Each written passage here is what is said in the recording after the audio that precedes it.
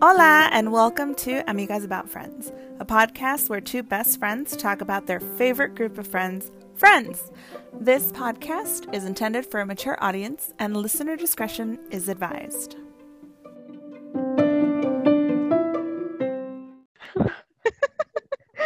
Welcome, episode 15 of Amigas About Friends. 15. I know. Quinceañera. Hello again, everyone. Tiempo de vals, tiempo para something. I don't remember what that said. Oh my goodness. I was in so many quinceañeras. I was in 4, I think. I think I was in like 5. And one of them, I didn't even know the quinceañera. Like, I had only met her like 2 months prior. And like, she just needed another body there. And she was like, hey, you're a Mexican girl. I was 11. It was the first time I was in one. Oh. It's awkward. I think I was 13 for my first one. It was my aunt's quinceañera. She's 2 years older than me. And then my best friend didn't have damas and whatever. I ended up not having damas because I don't want to deal with drama. Damas equal dramas. It's true. I agree. Let's do our little mental health check. How are you doing today? I'm all right. I was feeling sick for like the last week and a half, so I had a lot of anxiety, but I think I'm feeling better now. But other than that, I've been feeling pretty okay. How about you? I'm okay. Life's been gravy. I got married last week. Woo woo. She got married. I'm a Mrs. now. She's a married woman now. The cat bumped his head against the microphone. I don't know if you heard that. I didn't, but that's funny. Do that. Oh, now I hear something. You can't do that. Get out of here. He left. He's like, fine, bye. Moving on. So we start the episode at Central Perk. Rachel is handing out drinks to the gang, and when she hands Monica hers, Monica asks why her cinnamon stick has an eraser. Rachel apologizes and removes the tiny pencil and replaces it with the cinnamon stick that she had placed behind her ear. Have you ever accidentally ruined someone's food or drink? Yes. So I like to bake, and usually every office that I work at, like, they know that I bake because like that's one of the first things that I like show people. I'm like, hey, I'm new. I baked cookies or whatever. And so I usually have a reputation, like, oh, she's a baker. And the things that I bake are for the most part pretty well liked. So one time I baked cupcakes for an office that I used to work at, and nothing like this had ever happened to me before, but I got new cupcake liners, like the paper liners, and they were inside of this like plastic container when I first got them, and the plastic container had this like super flimsy little cap. And I have no fucking idea how, but I baked that cap into one of the cupcakes. And also, it is unknown to me how it didn't melt in the oven. Maybe because it was protected by the cake batter, but I realized it because I passed the cupcakes around, and this one girl, she called me over and she was like, hey, Laura, I just want you to take a look at this. And she showed me the cupcake, and it had baked and it had sunk all the way to the bottom of the cupcake and like kind of became one with the cupcake, but you could still peel it off. Like it didn't melt into the cake. It was the weirdest shit. She didn't eat it. Like, I mean, she had already bit it, but she didn't finish eating it. And so I gave her another cupcake, but like I felt so lucky that she got it because I don't know that everybody else would have been so graceful about it. Like, I feel like some people would have been like, oh my God, ew. Like, which understandably, it was plastic in a fucking cupcake. But yeah, that's the only time that I can think of that happened to me. And to this day, like, I have no idea how I did that. The only way that I can see like how it happened is if like I took all the cupcake liners out and I intended to not use that cupcake liner. And so I put the cap inside of that cupcake liner. And because it was plastic and it was see-through, I just ended up using it by accident. But man, that was such a careless thing for me to do. Have you ruined food or drink? First of all, I would have been the dramatica being like, excuse me, they're fucked up. Don't eat them, anybody. Yeah. Yeah, dude, I'm so lucky this girl didn't. Thank you, Irene. Thank you so much. I'm kidding. I don't think I would have done that. I just wouldn't have eaten the fucking cupcake. Or I don't think I would have even told you. I would have just been like, okay, don't eat her food. As far as ruining someone's food, I don't think I've ever ruined anyone's food, not even accidentally. I've ruined my own food, and this actually just happened recently, but it's happened plenty of times. I was cooking something and I was eating, and I like took a bite, and as I bit, I felt a hair, and it was obviously mine because I'm the one that cooked. But me da tanto asco that I tried so hard to pull the hair out of my mouth while gagging, trying not to throw up what I had already swallowed. It was the worst. Oh. Yeah, hairs in food suck. But yeah, that was like, it was the most dramatic like thing, and Victor's eating, like his food's fine, it doesn't have a hair, so he's eating and he's looking at me like, what are you fucking doing? It's like, just give me a second. I ended up not eating the rest of my food because it grossed me out that much, and it sucks because I cook, but I don't like to cook. Not my favorite pastime. I prefer somebody else to do it for me, but I want somebody to know how to cook how I cook so that they can make my food for me. But yeah, totally ruined my meal that day. I was so sad because it was so yummy. It's the worst. But Yeah, I hate it when stuff like that happens. I know. I don't think I've ever accidentally ruined anyone's food because I try not to buy stuff. I mean, I try to buy stuff when we're doing potlucks because I don't want to put in the extra effort Mm. with people I don't really like. Yeah. I also have this like super, I mean, I guess it's not unreasonable, but it's unreasonable how afraid I am of this. Like I am so scared of getting someone sick, like giving them food poisoning, which I realized for my food that I make would be extremely rare because I am a germaphobe and I have food anxiety. So what that translates to me is I wash my hands like 20 times while I'm cooking, and if the food is even remotely close to not being good anymore, this is terrible, but I just toss it out. Like ingredients wise, like if they're approaching like deadlines, I don't even fuck with that. Like I just toss that shit out. But yeah. I'm the same. I can't. And Victor's like, Yeah. it expires in like 2 days. And I'm like, yeah, it's expired. I don't know what. Yeah. Means it's gross. Done. Do not use this any longer. Oh God. Anyway, moving on. We then got to Chandler at his office, where a secretary tells him the boss would like to have a word with him. We then fast forward to the coffee house where Roxanne, and she's trying to tell the gang that Chandler has exciting news, but to try to be funny, and that everyone should act like it's no big deal. But she gets interrupted by Chandler actually coming in. So have you ever had someone ruin like a joke that you were gonna play on someone else, or just a joke in general? Yes, exactly like it happened to Phoebe. Like I was trying to be quick and be like, hey, oh my God, like so and so's coming and let's just, whatever. And then they walk in, I'm like, never mind, just forget it. It's not even gonna work anymore. But I've also had people ruin jokes with by telling the punchline, and it's like, hey, I was in the middle of that. Like I didn't even finish the whole thing. Rude. But other than that, I don't think so. And you? Who's ruined your jokes? Oh, wait, no, I'm I think jokes for me the same. I think there's a slight delay. Yeah, I know. And I can tell. I was gonna say, so just the other night, actually. Oh, we were watching the Night Stalker documentary, and they were showing the picture that they drew of the Night Stalker because they didn't know who he was yet. And so I was like, oh my God, have you ever seen Tangled? And then Victor was like, no. And then I was like, well, there's this guy and he's a thief and he gets upset. So the joke was that he gets upset because they keep drawing his nose wrong on every wanted poster. But he interrupted me and was like, there's a thief in Rapunzel? And I was like, yeah, but no, there's this. And he's like, why is there a thief? I thought she was a princess. And I was like, yeah, but no, trying to finish what I but he'd never seen it, and so he's questioning me about it, and I was like, never mind.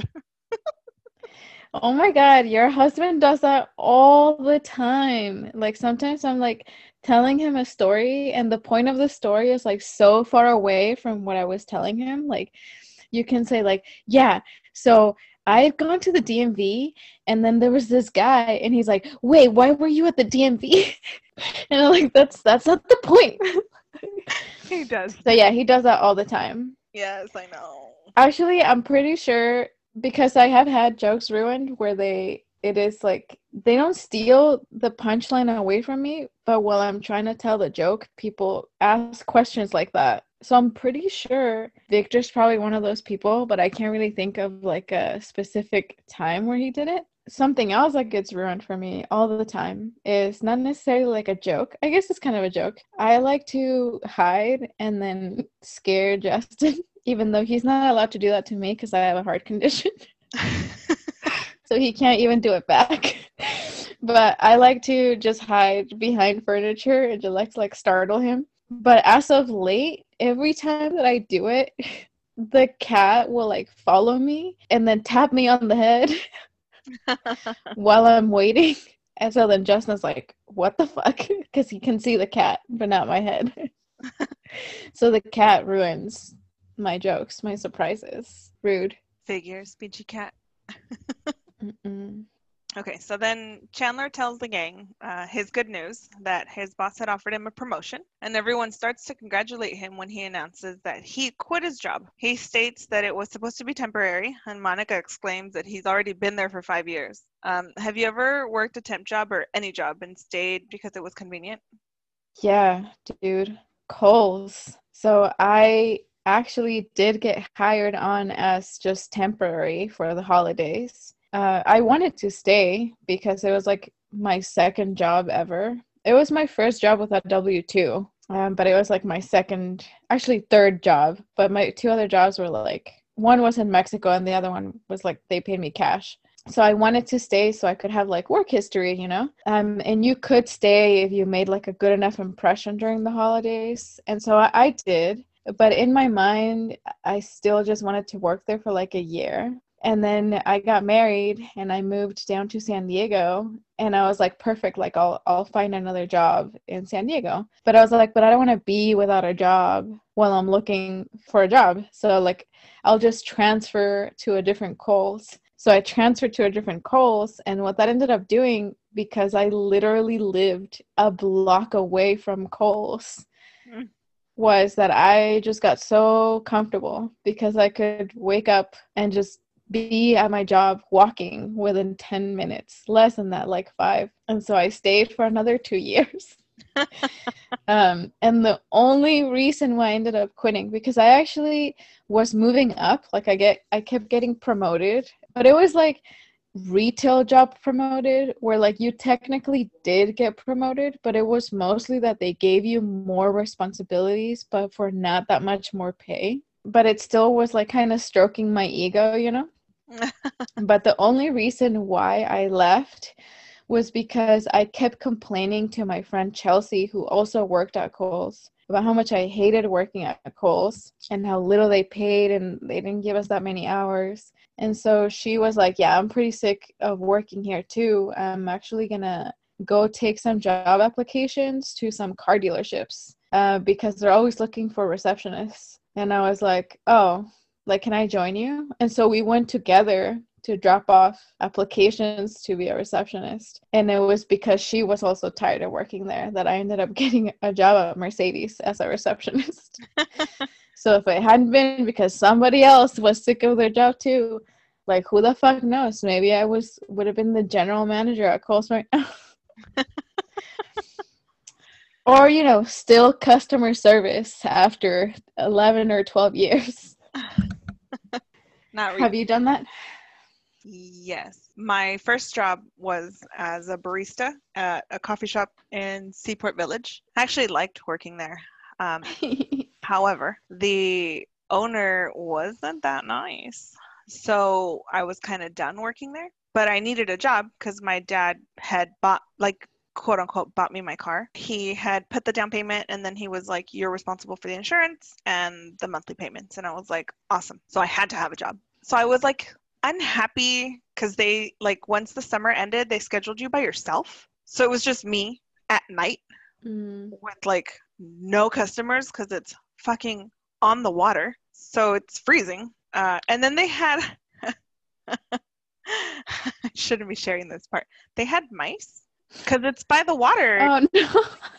There's a little boat. I mean, there was one mouse that I saw And it was it was funny because the stupid mouse, there was like a back room, and so it came like to the doorway, and I was walking in that direction, and I spotted it, and it obviously saw me, and we both had like a little stare down of like who's gonna move first, like because I didn't want him to run at me, and I guess he didn't want to move because he didn't want me to catch him or something. I don't know what he thought. But anyways, so I stayed working there because like every so often I'd be scheduled to work with my cousin, and we the best time working together. Like we would put music and we would dance and we would make up our own coffee drinks and we would flirt with like the guys that worked in the surrounding stores. So I stayed there longer than I wanted because I got to work with my cousin once in a blue moon. Fun time. Man, I would love to work with my cousin. That sounds fun. It was so much fun. We always talk about opening our own coffee shop because we had such. Oh my God. I used to talk about opening my own bakery years ago. Oh my God, we should do a coffee bakery mix. Let's do it. Man, I would totally be down if I knew anything about business. But anyway. We can record our podcast from there. Yeah. Oh my goodness. So Chandler then explains to the gang that if he takes the promotion, it would be like admitting that that's what he actually does, and he does not want to be one of those guys working late, worrying about the WENUS, the weekly estimated net usage system. And he does not know what he actually wants to do. Have you ever applied for a job or taken a promotion in a position you knew you would be unhappy with, but you did it for the money? Not that I would be unhappy with. I applied for a job and took a promotion because I knew it would be more money, and then eventually found out that I didn't like it, and then I was kind of stuck. There was one job in particular that I applied for and got, and then when I was there, it just sucked. And I got a promotion, like I was a supervisor, but even that sucked. And that one, I actually ended up quitting because I was like, "Fuck this shit! Like it's not worth the paycheck." But yeah, no, I don't think I've ever done it that I knew up front that I would be unhappy. And you? Have you ever taken a promotion? Yeah, it's almost like the same situation as you. Like I've never deliberately taken a job that I'm like, oh, I know I'm gonna hate this. There's been jobs that after I started doing them, like I was like, oh, I hate this. But it was never like before I took it, I was like, oh, I'm gonna be miserable, but I need it. Oh, you have a cute mug.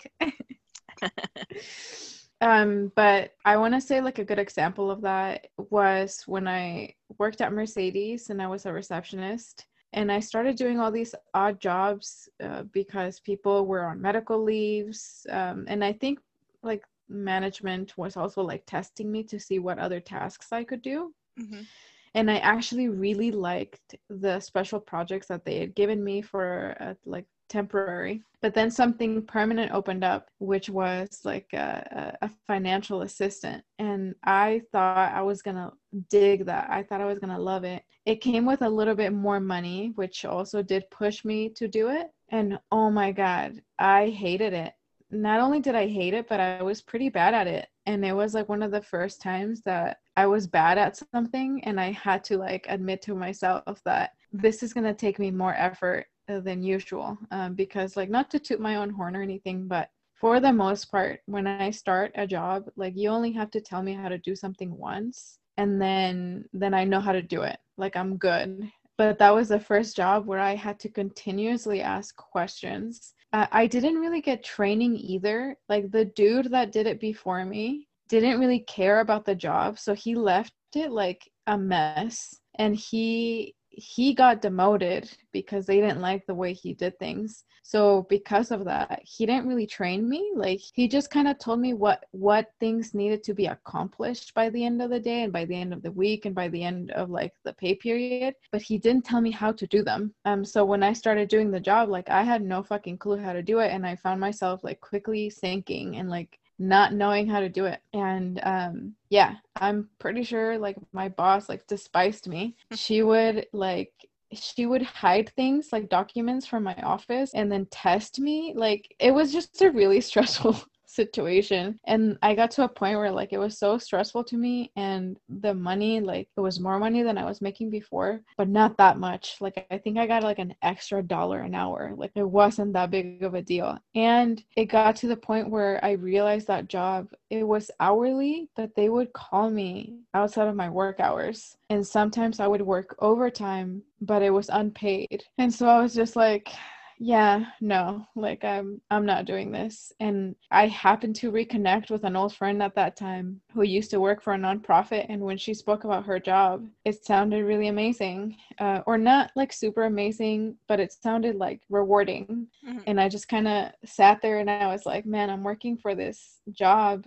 where I hate doing the job. I'm not making that much money. And no offense to people that bought Mercedes cars, but I did not like my customers. Like my customers were not, at the end of the day, I didn't feel warm and fuzzy when I helped someone buy a car or buy warranty or whatever. Like it's just not what I wanted to do. So my friend got me an interview at her job and I ended up getting it. And I left and they wanted me out of there so bad.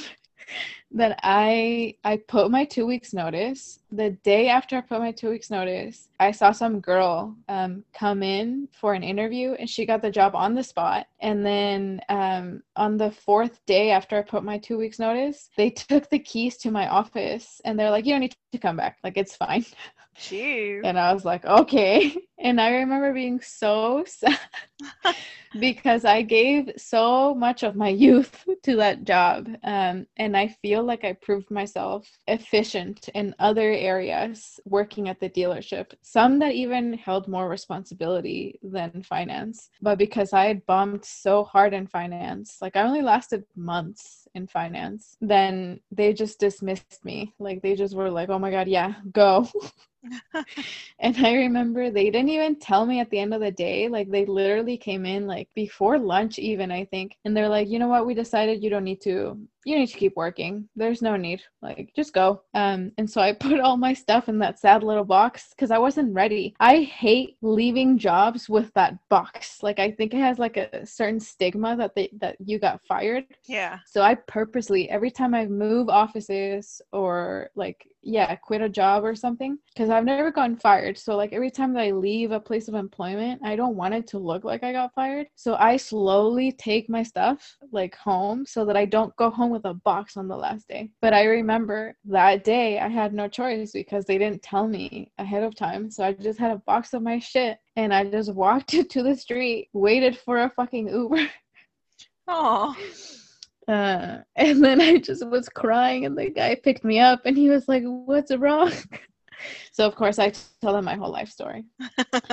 But I cannot say that I don't think, unless it was a lot of money, like I don't think I would ever take a job that I knew for a fact I would hate and be miserable at. Like it's just not worth my stress. No, it's not. Okay. In this same scene, Phoebe then starts to tell Chandler about this new massage client she has who is talking about opening a restaurant and is looking for a head chef. Monica then taps Phoebe, and Phoebe states that she thought of Monica first, but that Chandler is the one who needs a job. So she gives him a description of the position, and it sounds like Monica's dream job. Monica interrupts again and asks what kind of menu the guy wants, and Phoebe says the guy is looking for someone who can create the whole menu, and again asks Chandler what he thinks. He turns it down, stating he can't see himself in a big white hat. And after a few seconds, Phoebe finally offers the idea to Monica. What would be your dream job, real or made up?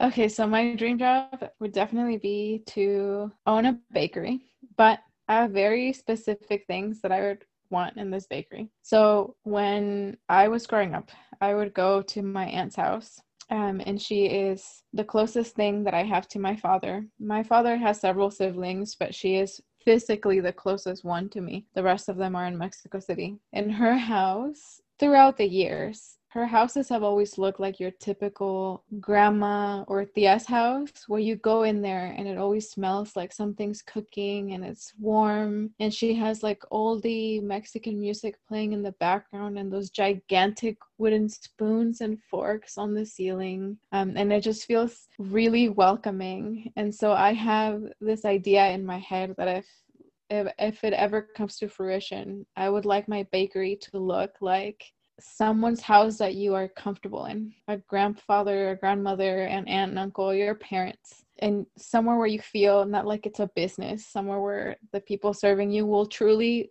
love working there so much that it feels like they want you to be there. And I would want that old-timey music playing, and I do want it to look like a Hispanic household, and I want to have champurrado when it's cold, and I want to have like different types of Mexican pastries, and I want it to be called La Casa de Chucho, because Chucho is my dad's nickname. And yeah, I think that would be really fun. I have like an idea too of what I would want like the people that work there to wear, which is just like those Mexican dresses, kind of like the ones that you see that they use in Old Town. But yeah, I even thought about maybe having live music, like live music on Wednesday nights, like something super chill, like a dude with a guitar, like, because my dad, like, he used to just love playing music at our get-togethers and our parties, and I think there's something super comforting about like acoustic guitar or like someone singing because they love to sing, so yeah, that's kind of like my idea that I have. That would definitely be my dream job, like the job that I would love to wake up to and go to every morning. But I don't know, that seems like a super far away thing. But yeah, I think about it, and then just thinking about it makes me happy. But what is yours? What's your dream job? My dream job would be, one of them would be definitely my coffee shop with my cousin. Because I'm telling you, we had just the best time ever working together. My ideal dream job, for reals, that like is a dream. I know it exists. I've seen it. I've heard it, whatever. However, I don't think I could do it because I have a husband, would be a professional cuddler. Like, bro, I will hold you and let's sleep all fucking day. You don't want to sleep? That's cool, as long as I love napping. I love sleeping. Being in my bed is the most blissful thing for me. It was funny. I forgot what happened exactly. Oh, it was the weekend that you came to spend the night, but you hadn't gotten there yet, and Victor was gone already, and I was just in my room. Like, I'm normally downstairs, or, if I can talk him into it, we'll be upstairs and we'll watch TV in bed. But he likes to sit up when he's like drinking something, which makes sense, obviously. But I like to be sitting up in my bed. And so I just was like, oh my God, like, I appreciate my room and just being in here and on my bed where nobody's bothering me, and I can lay down if I want to, and I can just sit here. Just be in my bed and have clients come to my house and I just cuddle them for an hour or something for like a shit ton of fucking money, like people do, I would do. But I have a husband, and I would only be able to cuddle females, which is fine. I guess I could do that too, but I doubt they would want to be held by another female unless they were, into that kind of stuff. Me. Yeah. But yeah, I think like if I could, dude, if there was like a professional sleeping situation, that would be my jam. You'd be so good at it. I'd be a pro. I love naps. In my bed. You know what? I actually wouldn't mind being a professional cuddle either. I've read into that, and I think that that's actually really cool that certain people are like vulnerable enough to be like, you know what? I just need to be cuddled right now. Here's some money. Cuddle me. Yeah. Yeah. Do that. That's cool. That's cool.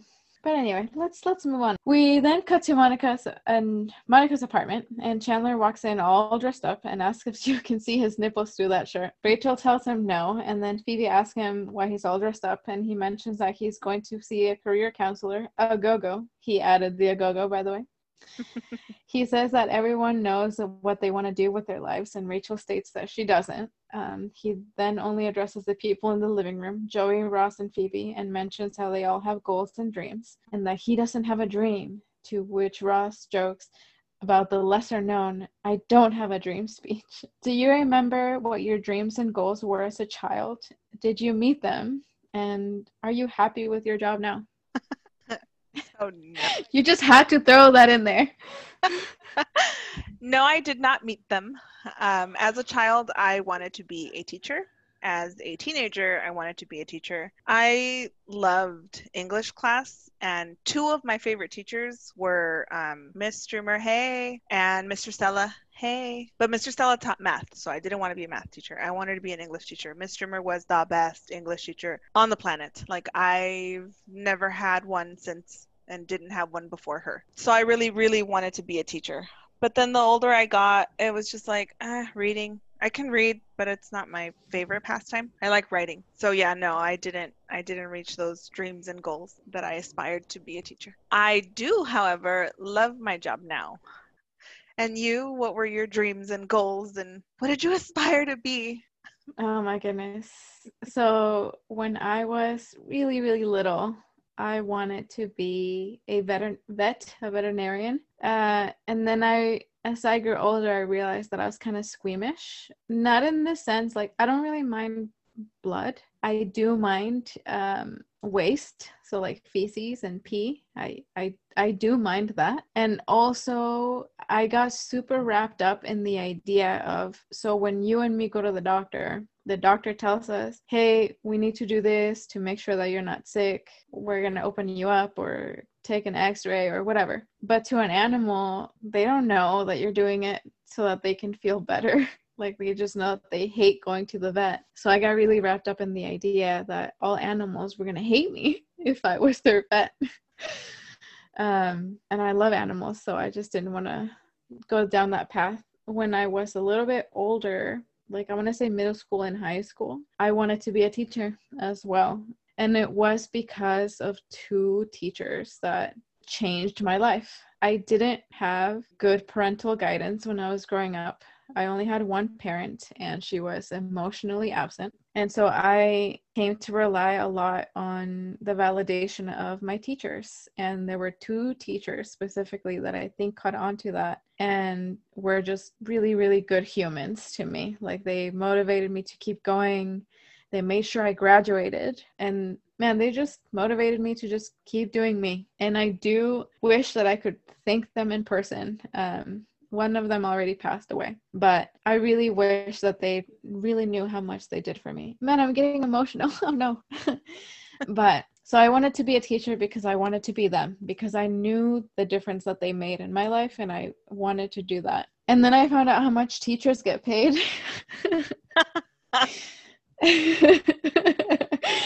And I was like, you know what? I want to be a psychologist.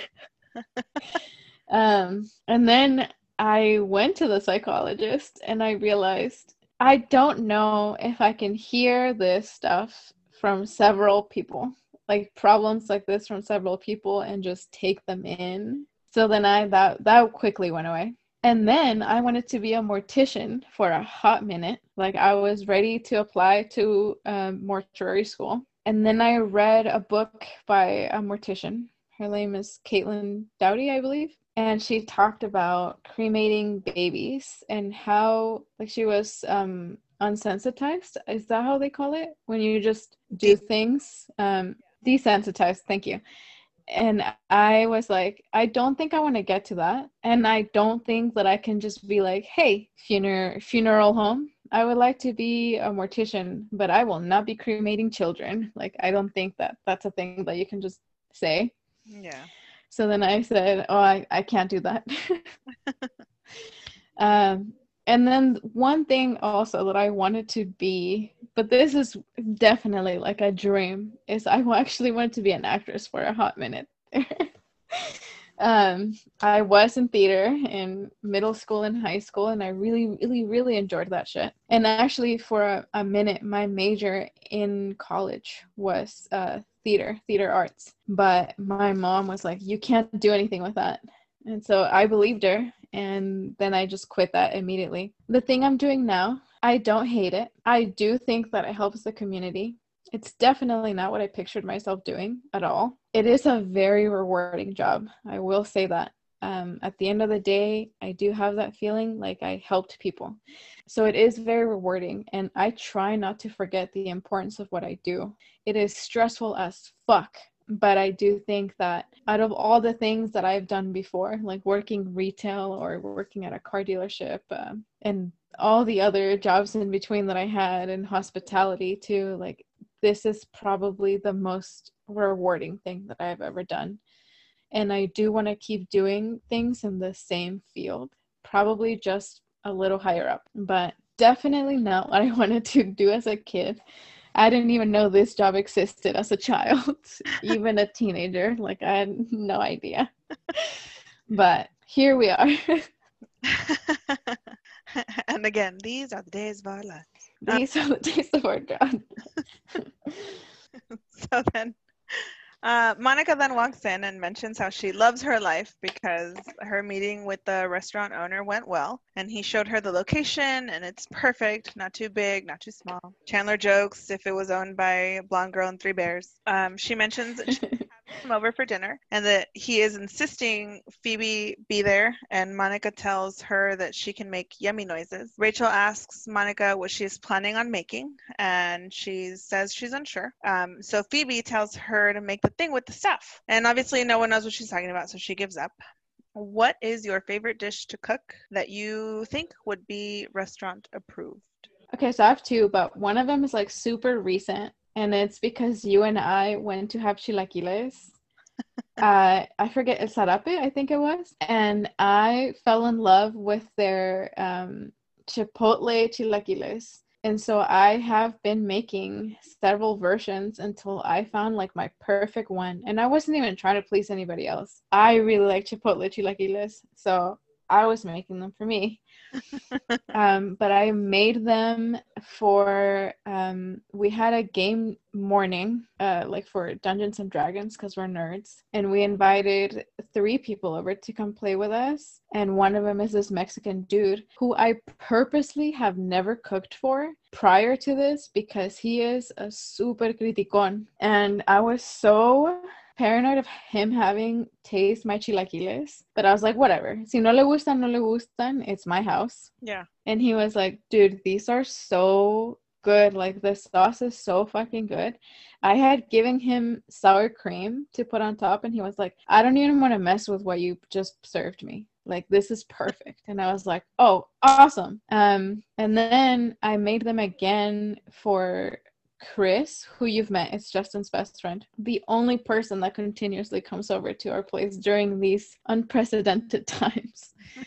And he's had many chilaquiles before too, and it was one of those times where he was eating and he wasn't talking, like he was just focused on the food, and I was like, man, he must have been starving. And at the end he was like, these are the best chilaquiles I've ever had in my life, dude. What did you put in these? And then I was like, oh my god, and I almost cried because thank you.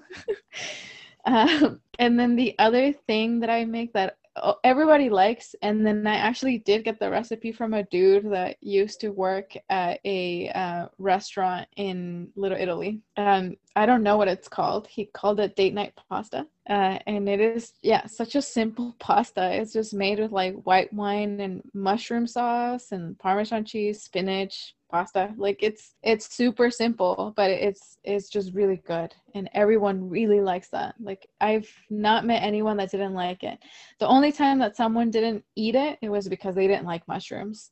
But for the most part, everyone really likes that. And that's the one that's, yeah, I'd actually say it probably is restaurant quality because I got the recipe from someone that used to be a chef. Or the recipe, yeah. How about yours? So I really enjoy my biscuits and gravy. And it's so funny because it's such a simple recipe, but I add my own little twist, whatever to it. And I, like, my kids love it. My stepdaughter, for her birthday, I was like, do you want us to buy you something? What do you want me to make for you? Because she's picky with her food. And it's funny because she'll eat mine, but apparently her mom has a hard time getting her to eat hers, like her food. But she was like, I want biscuits and gravy for my birthday. And I was like, okay, I can do that. And so my biscuits and gravy. And I actually made it for like a family thing recently. Like, I normally just make it for my family, but I made it for like a family event and everybody loved it. It was like such a hit. I was like, oh, thank God. Because people are picky and I'm really picky. I won't eat biscuits and gravy at a restaurant because it's so bland. They don't add enough salt. They are. I have such a weird thing about big chunks of like meat. If it's Ooh, in your gravy, yeah. in anything, like I don't make ground beef without like really like getting in there with the fucking spatula because I don't like the big chunks of meat. It grosses me out for some reason. I can eat a meatball, but if it's not supposed to be a fucking meatball, it shouldn't be that fucking big in my food. So so I'm really weird about like making it really fine. And so I do that with my sausage and I don't like big chunks of sausage and the sausage is always the gravy's always really bland, but whatever. So that's I think that would be like mine.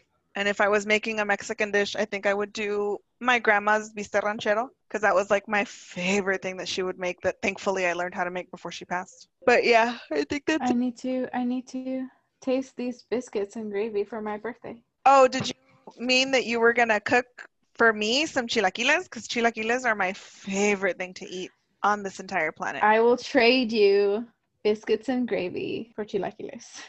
Deal. When are we meeting up again? Cool. Oh God, who the fuck knows, dude?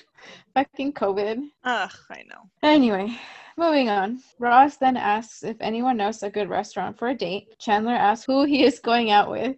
And Phoebe asks if it's the bug lady. And Rachel starts to tease him about it. He corrects them and tells them her name is Celia. And she's a curator of insects at the museum he works at. Monica asks what his plans are. And Ross mentions wanting to take her out and then taking her back to his place to introduce him to his monkey, Marcel. Chandler jokes that he isn't speaking metaphorically when he says to meet the monkey. Joey inquires more about the date and asks Ross if he's going to try the ha-ha. And Ross mentions that he wanting to maybe ha-ha-ha. Joey tells Ross that his monkey is a chick magnet. If you could have any pet, what would you use to attract the opposite sex? What would be your chick magnet animal? Not a monkey. I think, I mean, I used to have it and it was kind of cool. I think I would have a snake. I think snakes are fucking awesome. And then, so my snake was super tiny. It was like maybe 14 inches. It was still a baby because it was a ball python. So like they grow up, Python? but it hadn't gotten that big. We only had it for a small amount of time. But I always think back to Britney Spears and the yellow python. Toxic. Yeah. You know. So, like, it's sexy. But it just sat on my shoulders. Like, it wasn't. But like a choker around my neck, I guess. But a snake. What's your animal? Your sexy animal? You know what? Now that you mention it, and because I have been living with a snake for a month now, I think that that's the one. She is also about ball python. She's 28 years old, actually. So she is full grown. And I honestly am fascinated by her.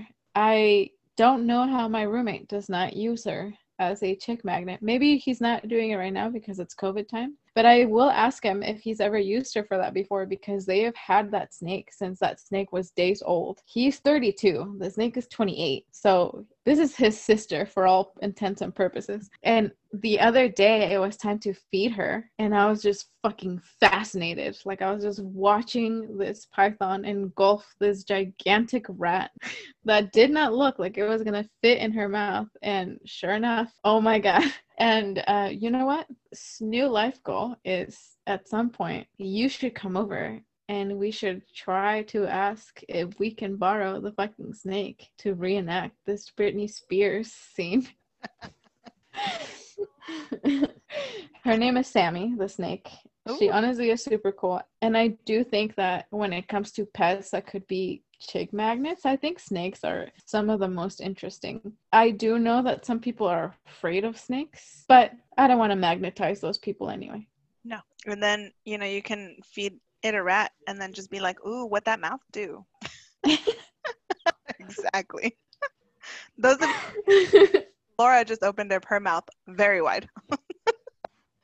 Like a python. Like a snake. There's some things in there. You could put your weed in there. No, don't store your weed in a snake. Sorry. I was quoting a movie. Moving on. We cut to Ross's apartment where it looks like his date isn't going so well. Marcel is clinging onto Celia's braided hair and she is screaming. Ross is trying to calm her and finally removes Marcel from the poor bug lady's hair. Have you ever been scared by somebody else's pet? Yes, but not necessarily because of the pet. It was a dog. I love dogs, but I was just scared of him because he was a puppy. And it was a pit bull puppy. And so he was really big and really strong. And he just kept knocking me over. And I just got tired of literally, I would be standing. And because I'm short, when he stood up to knock me over, he was like as tall as me. And he would just boop. And I would just fall on the ground. And then he was like one of those super aggressive licker dogs. And yeah, I just don't like that. And like the more that I try to pull him away, the more he was trying to lick me. So I just literally thought I was gonna drown in dog saliva.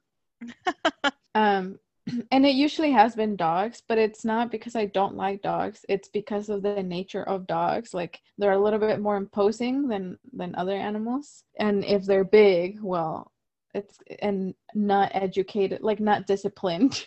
Yeah. Then they're just gonna be jumping all over you. So that's the only time. But I have never really been scared for like my life, just like startled, like my cat, like he can't knock me over. He'll fight me, but I'm not scared. I'm not scared of you. He's off. Just looked at the cat. What pet has scared you, if any?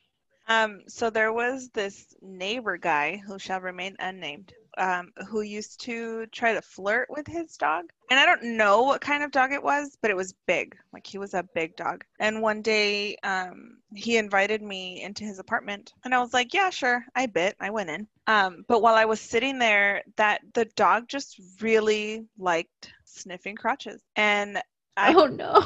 never had complaints in the Punani Odor department, so I know it wasn't me. But like every time I would see, like if he wasn't sniffing my ass, he was in my crotch. So it was just very like off-putting. And so not that I was afraid of him, but he made me nervous because it was such a big dog. And then I was sitting on this guy's couch and this dog was like trying to be a lap dog. And this man was obsessed with this dog. It was his baby. Like, oh my God, he loved this dog. He ended up having to like put him in his bedroom because I was like, we can't hang out with your fucking dog all over me. I ended up leaving and nothing happened. So it was a waste of my time. But the dog was really sweet. I just didn't like how on me he was because he was so big. He was. Yeah. But yeah, I guess, no, I don't think anybody's pets, because I'm like super into like reptiles and stuff. So like tarantulas don't bother me. And although that's not a reptile. But like iguanas and stuff are cool, lizards, whatever. Birds make me nervous, but I've never dated anybody with a bird. I once didn't date, but I went to the house of like my mom's friend and he had birds and everything was chill. But then like years later, we went to go visit him again and he was old, like the guy, my mom's friend, and he had dementia. And so he started, instead of keeping his birds in the cage, what he did was he just put newspaper all over the ground and the birds would literally just fly above us and you would just hope that you didn't get pooped on. And it was really sad. And I wasn't scared like that I was gonna get pecked or anything. Like I was just scared to get poop on my face. No me gusta. Yeah, I didn't like that either. No me gusta. But anyway, moving on. At Monica's making test foods for her very important dinner she has coming up with the owner of the restaurant. Chandler walks in and he's upset because after hours of tests, the results determine that he should be a data processor for a large multinational corporation, which is what he already does. And Phoebe remarks that that's perfect because he already knows how to do that. He continues to be upset because he feels like he should be doing something that is cool. Rachel tries to console him and then teases that she actually can see his nipples through the shirt. And then Monica offers him a small sample of food called an amuse-bouche. And in that moment, Monica receives a phone call from a friend who she hired as a waitress for her big dinner the following evening. Rachel gets upset because she is a waitress and Monica didn't ask her first. Monica then says Rachel was her first thought, but that her friend is more experienced, more of a professional waitress. And Rachel is super offended. Is there something that you know you're good at, that your friend also knows that you're good at, or that you do, which would offend you if they didn't ask you to do? No, I don't think so. I'm crafty, but I'm crafty for like myself. So no, I don't think so, unless like the challenge is to drink, in which case, yes, I would be offended that I was not invited. No, I don't think so. And you?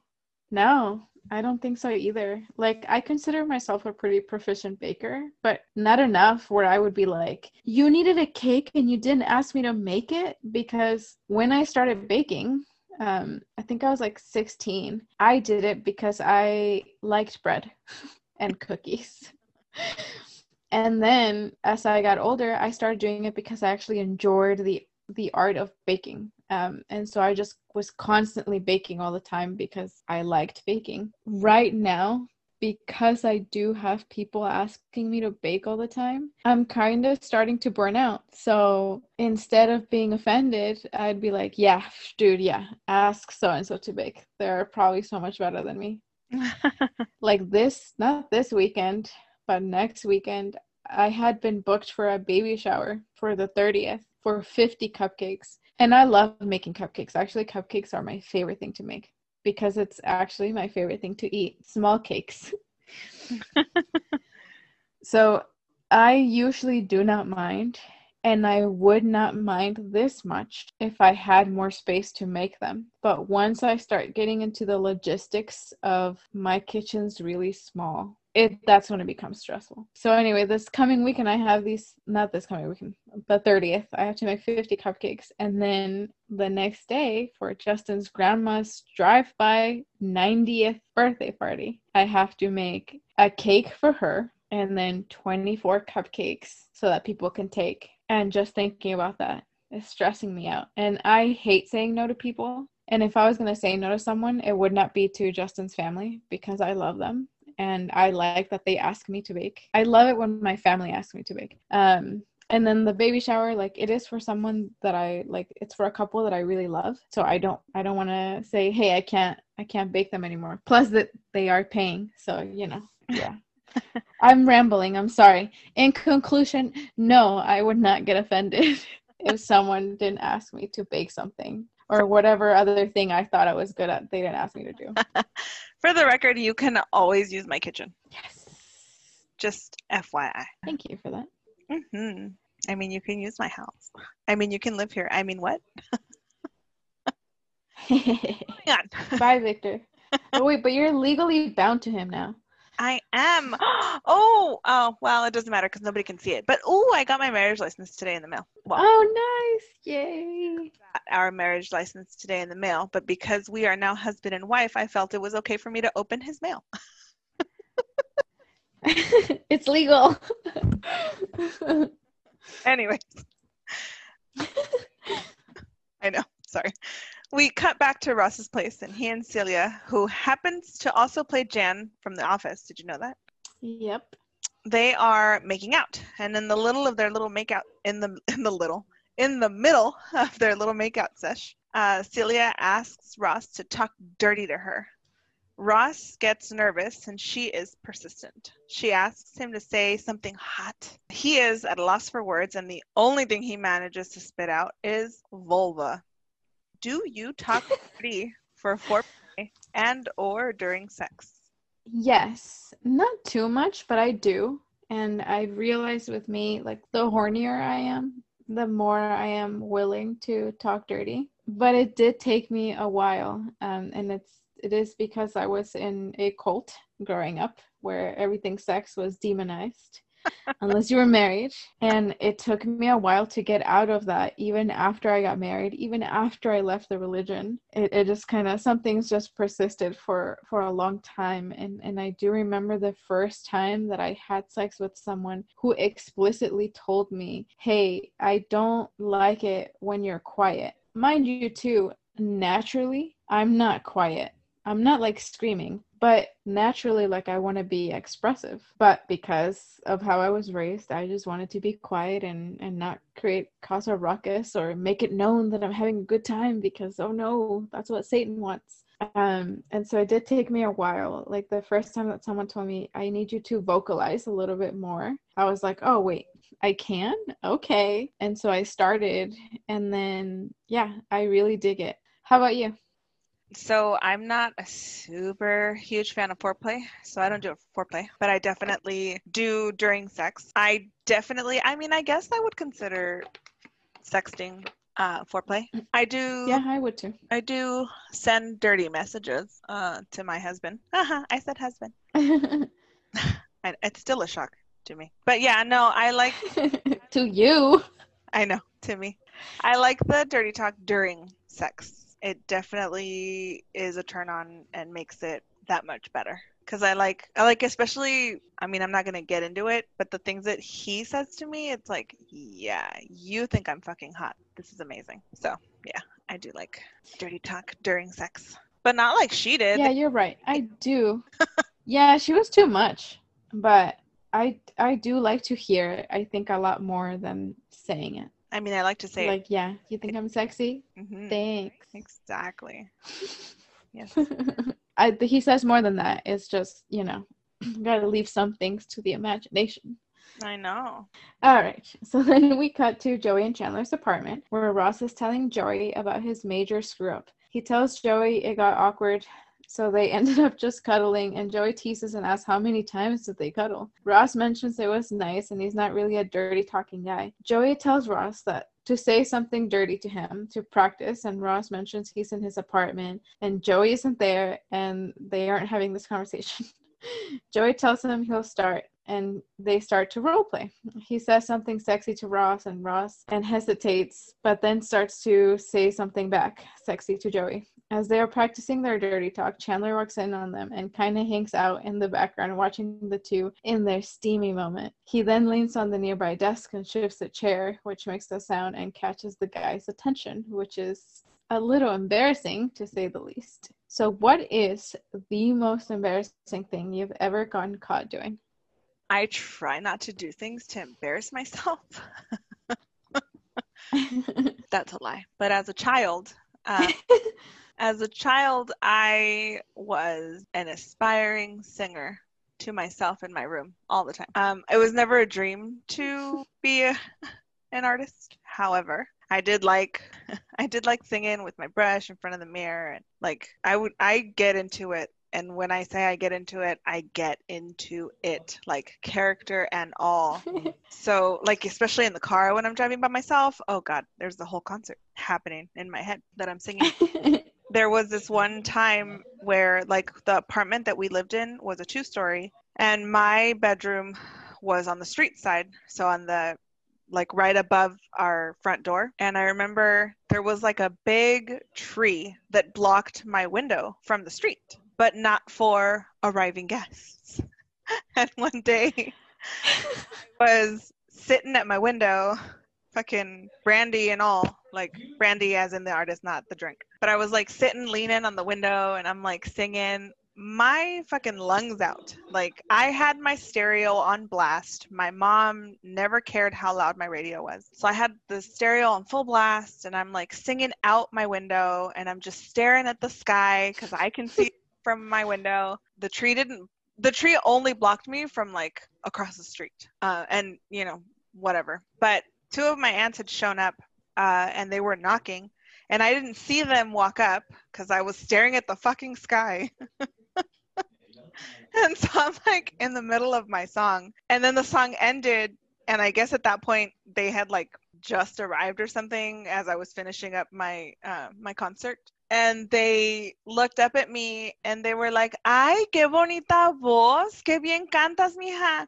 And they caught my attention and I just looking down at them like, "Hi." And I just from that like Oh my God. up off the window and like closed it and closed my blinds. And I'm sure I did it again, but it probably took me a while to go back to performing at my windowsill. Yeah, that would do it. And you? I have two, and they're both bathroom related. So the first one I'm going to share, I think technically is should be the most embarrassing, but I was a kid, so it didn't really embarrass me that much, and it was not my fault. So it was when I was in elementary school and I was in Mexico. It was raining on a Tuesday. I had bought one of those pens that shock you, and it was creating a lot of ruckus in the classroom. So my teacher took it away from me. And then this guy that was in my class, not a guy, a kid in my class, took it from the teacher's desk and gave it to me. The teacher then took it away from him again. And then I took it when she wasn't looking again from her desk. And so that resulted me in being like, I was in detention. But this happened in the morning, and the detention was not stay after school. It was, I didn't have a lunch. So she didn't allow me to eat or go outside, like, or go to the bathroom for the rest of the day. And I was a kid. And so right around like 1 p.m., mind you, by the time that I got to school, I'd already had to pee. But because I was running late, I didn't go. And then all this shit happened, so I wasn't allowed to go to the bathroom. So right around 1 p.m., I really needed to go to the bathroom. Like, I was ready to pee my skirt, because it was when I was in Mexico and we wore uniforms. And it was a cold day, so I was wearing those like tights that were like really thick. And I kept telling my teacher, I gotta go to the bathroom. I gotta go to the bathroom. And she was like, no, you did this. These are the consequences. And I really needed to go to the bathroom so much that I literally could not stand still. Till finally, we were almost out of school too. But finally she was like, fine, go. Ya me tienes desesperada. And so I went. But of course, like, the bathroom was the furthest away possible from this classroom. It was raining. And I made it to the door of the bathroom, and then I could not hold it anymore. I just opened up my legs and I peed into the ground.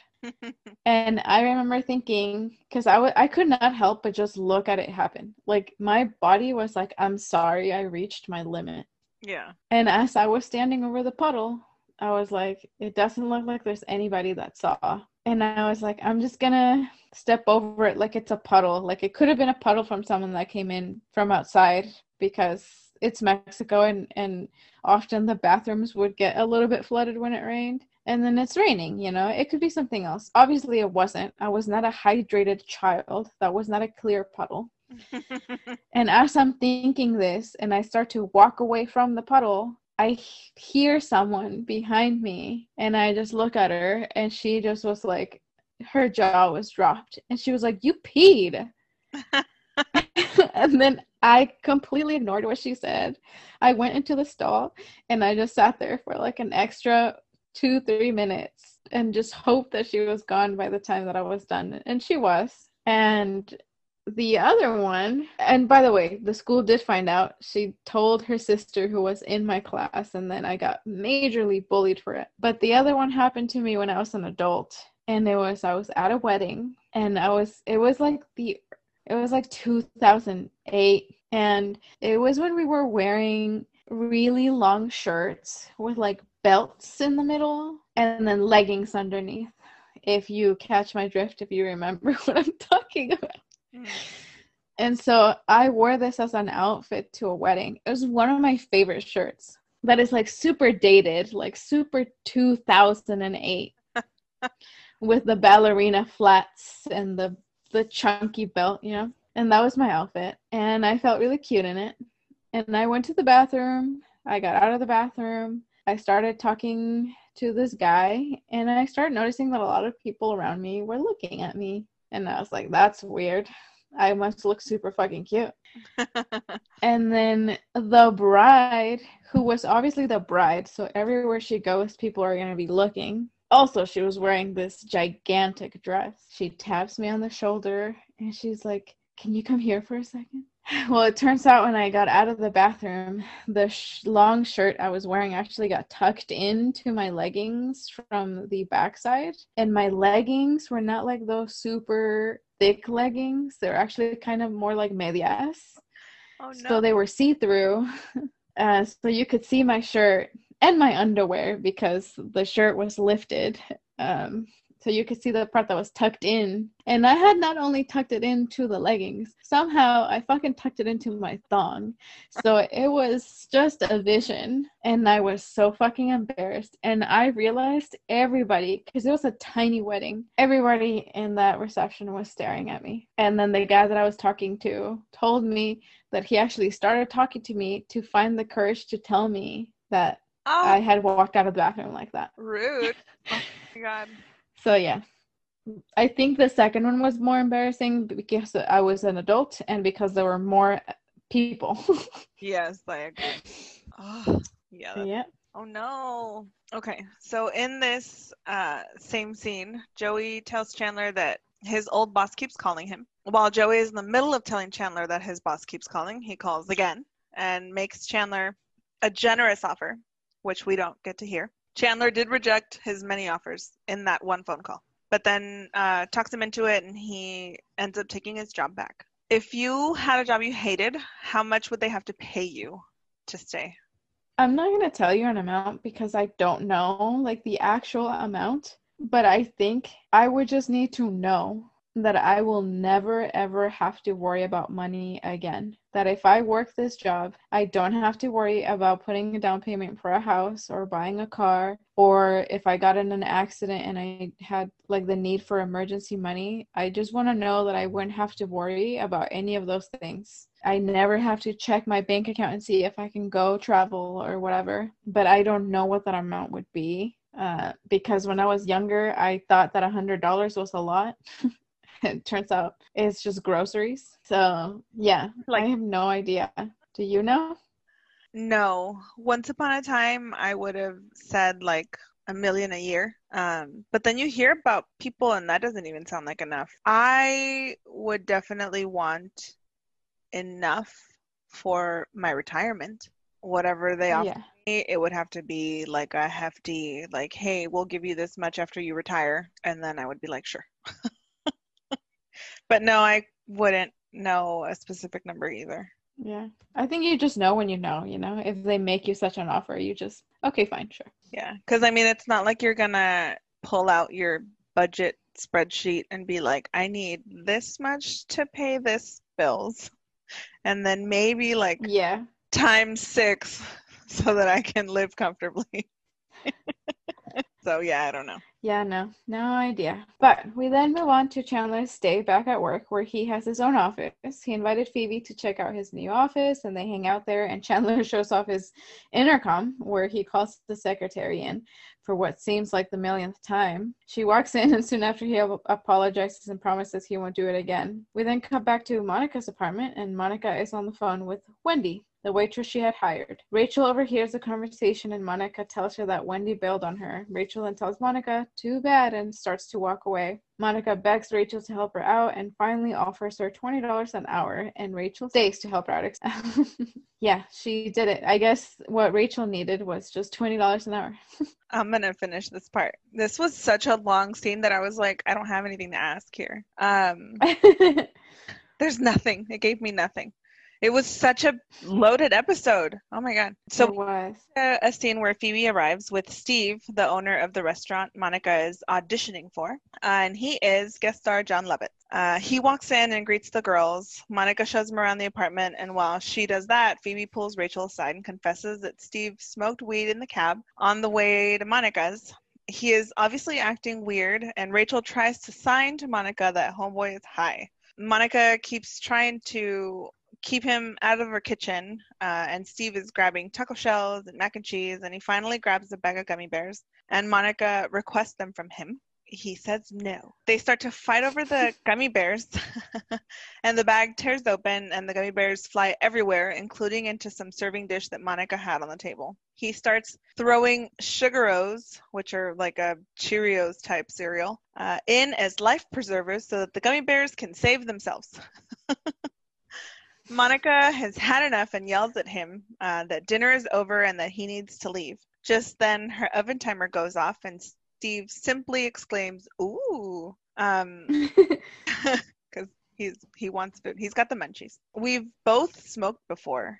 Have you ever acted the way that Steve acted or seen anyone act that way? No, I have smoked before and been around people that smoke, and I've never seen anyone act that way specifically. I obviously have seen people get really, really hungry when they're smoking, and I have gotten really hungry when I'm smoking. But the highest that I ever was, while still kind of functional, was when I took edibles and then decided, me and my best friend at the time decided that it would be a good idea to go to a restaurant. So we took the edibles, went inside the restaurant, ordered. We were on our way out, and this restaurant was super busy. And we were about to get up and leave, and then it hit me. And then I physically could not leave. And so I sat back down, and my friend was like, "Oh my God, you're exaggerating." And then, like 5 minutes later, it hit her. So we literally sat there for about an hour until we were still super high, but until we felt well enough to get up. But during that time, we had just eaten, okay?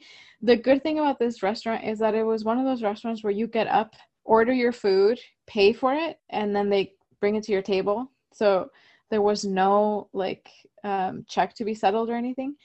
And the other good thing about it is that my friend was less high than I was. Like, I definitely could not get up. We kept having the munchies again because we just kept getting higher. So she kept getting up and asking for desserts and paying for them and bringing them back to the table. And then after that, we went to Target, and I left my phone. I was looking for shampoo, and I was still high. And I left my phone in the shampoo aisle because it was the same color. My phone is rose gold, and it was also back then. And there was this line of shampoo that they sell at Target, or they did at the time. Kristen S, I think it's called. And the bottles are the same fucking color as my phone. And so I set my phone face down where the shampoo was. I bought the shampoo, didn't go back for the phone. And I kid you not, I noticed my phone was gone, but by the time I noticed it was gone, Target was fucking closed. So I thought I lost my phone forever. I went the next morning. The first thing I did is I went to customer service and asked if someone turned in a phone. And then just for shits and giggles, I went back to the same place to see if it was still there. I was 100% sure that I would not be there. My phone was there because it was so camouflaged with the bottles of shampoo that looked the exact same color. But that was the highest I've ever been where I thought that I was acting belligerent in a way. But I would no, when I used to be able to get high. I'm older now, so it gives me anxiety now. But the worst that I would do is I would just lay down, wake up starving, eat a shit ton of food that was mine, and then go back to bed. Like, I never was in people's kitchens or decided to get high before interviewing someone for a job. Like, that's so crazy to me. Have you ever seen anybody act like that? I don't think you have acted like that. No, I've never seen anybody act like that. And the only time that I got soups high, so like I've gotten soups high, but I feel it and I'm like, nope, need to go to sleep. I gotta go to sleep. But there was one time where we had an edible and it was with my ex-husband and one of our mutual friends, and they had it was a cookie. And so we took a small piece of the cookie, and I remember we were watching the George Lopez show, and I remember her and I, like, it hit at the same time. So we sat maybe like 3 feet from the TV and then just like giggled our happy little asses for an hour maybe, just watching George Lopez. But I wasn't like all over the place and I wasn't hungry for food. I don't recall ever really getting the munchies the times that I've smoked, probably because when I feel really high, I feel really heavy, and so all I want to do is sleep. Plus, I feel like the tiniest bit of anxiety that makes me sleepy. But yeah, other than that, I don't think I've ever seen anyone act like that. Like, they make it really exaggerated in the movies and in TV. Yeah, it was very exaggerated, and you're right. They definitely do that in TV and in shows all the time. But yeah, it's nothing like that. Not that I'm advocating for anybody to do drugs or whatever. Don't do drugs. Everybody has a different experience. Although weed is legal here in California. Only do marijuana. But still. But still, if you're gonna do something, do it responsibly. Yes. But yeah, I'd never seen anybody act like that. It's definitely too much. I think because this guy comes back and he is also high. I think in season 9 or 8. I can't remember which season. And he also steps outside to smoke again while in between scenes in a restaurant. And the way that they portrayed him high the next time, I think, was a little bit more accurate because he wasn't all over the place, like physically getting up and stuff. Okay, I'm going to pick it up. So then we cut to the coffee house where the gang is trying to uplift Monica from the horrific event that just happened in her apartment. Joey and Ross go off to the side and Joey asks how it went with the dirty talk. Ross says he was unbelievable. There were characters, plot lines, themes, a motif. At one point, there were villagers. So Joey asks if they, and Ross said that after all was said and done, they were kind of tired. And Joey disappointingly says, "You cuddled." And Ross expressed, "Nice." Phoebe then asks Ang if they want to go to a movie or something. But then Rachel says, "Aren't we going to wait for Chandler?" And Joey looks at his watch, and by his reaction, it's obviously really late. And they all start to wonder where Chandler is. We then cut to a scene where Chandler is in his office on the phone with someone named Fran, stressing about the weenus. He ends his phone call with, "You're going to care about it because I care about it," and hangs up the phone. And then he stares all frightened and just says, "Whoa," in disbelief that he's become the guy he didn't want to be. Aside from the regular overtime, which would be just a couple hours, I guess, 2, 4. Have you ever been so engrossed with work that you ended up staying later than you thought you would? God, yeah. Also, quick side note, how quickly did Chandler turn into the guy he didn't want to be? Right? In like a matter of hours. Of one episode. Yeah. I have absolutely stayed longer than I wanted to and for free. And it was because I was so stressed and deadlines were really important to me. They still are important to me, but now I have like that balance where I'm like, okay, well, if I physically can't finish this in the hours that you're paying me, then I'm not going to do it. Yeah. But when I worked at the dealership, I used to do that all the time. I used to even come in early because I had a key to the office and just walk in and start doing shit. And then also this they did pay me for, but it was just so fucking stressful. When I worked for the nonprofit, which was a call center, part of our duties were to become disaster responders, and we had mandatory 12-hour shifts, and that shit was fucking awful. Like, I remember I would get up in the morning, have a coffee, and I think one of my shifts was from like 6 to 6. So I get up at like 5 in the morning, have a coffee, be at the office, start answering the phones. And we changed duties when we would do that. So sometimes someone would answer the phone, sometimes someone else would gather data, like, because things, when you're in that type of disaster, and then the one that I'm remembering, it was a fire in San Diego. You kind of have to gather information as it's evolving. So we kind of switched responsibilities. So by midday, I would need another coffee. And by the 8th hour or the 9th hour, I was so fucking tired that I would have a third coffee. But then I would only have a couple of hours of work left. So then I would get home. And by the time that I'd be home, I'd have to be at work in like 8 hours. So I only had time to sleep. And it wouldn't happen because I had so much fucking coffee. So I'd end up going to sleep like at 2 a.m. or 3 a.m., have to get up at 5 a.m. to then do this bullshit all over. And when I did this, I was like 23, 24 maybe, when sleep was not a necessity. Like, it was still nice, to sleep. I cannot fucking fathom doing anything like that right now. I missed 2 hours of sleep one night, and my whole next 3 days is ruined. No matter how much I sleep the following days, the pattern is broken. I have anxiety. I can't sleep. My stomach hurts. I have a headache. Like, I don't understand. Aging is awful, but also a blessing. Don't do it. But no, you gotta do it. But yeah, have you ever worked excessively like that? So, do you have a weenus? I don't have a weenus or a penis. When I worked at a hospital in La Jolla, we had paper charts, and then they implemented the electronic chart. And so when they started implementing the electronic charts, we all had to do training and whatever. But I was so good at it that they then had me auditing other people's stuff, which I loved because I like being good at things. And the boss that we had an interim. She was the most amazing woman ever. But she was so proud of my work that I was like, oh, do you need me to work late? And one day she was like, oh, just, stay for like an hour or two. I ended up staying till like 8:30 in the evening.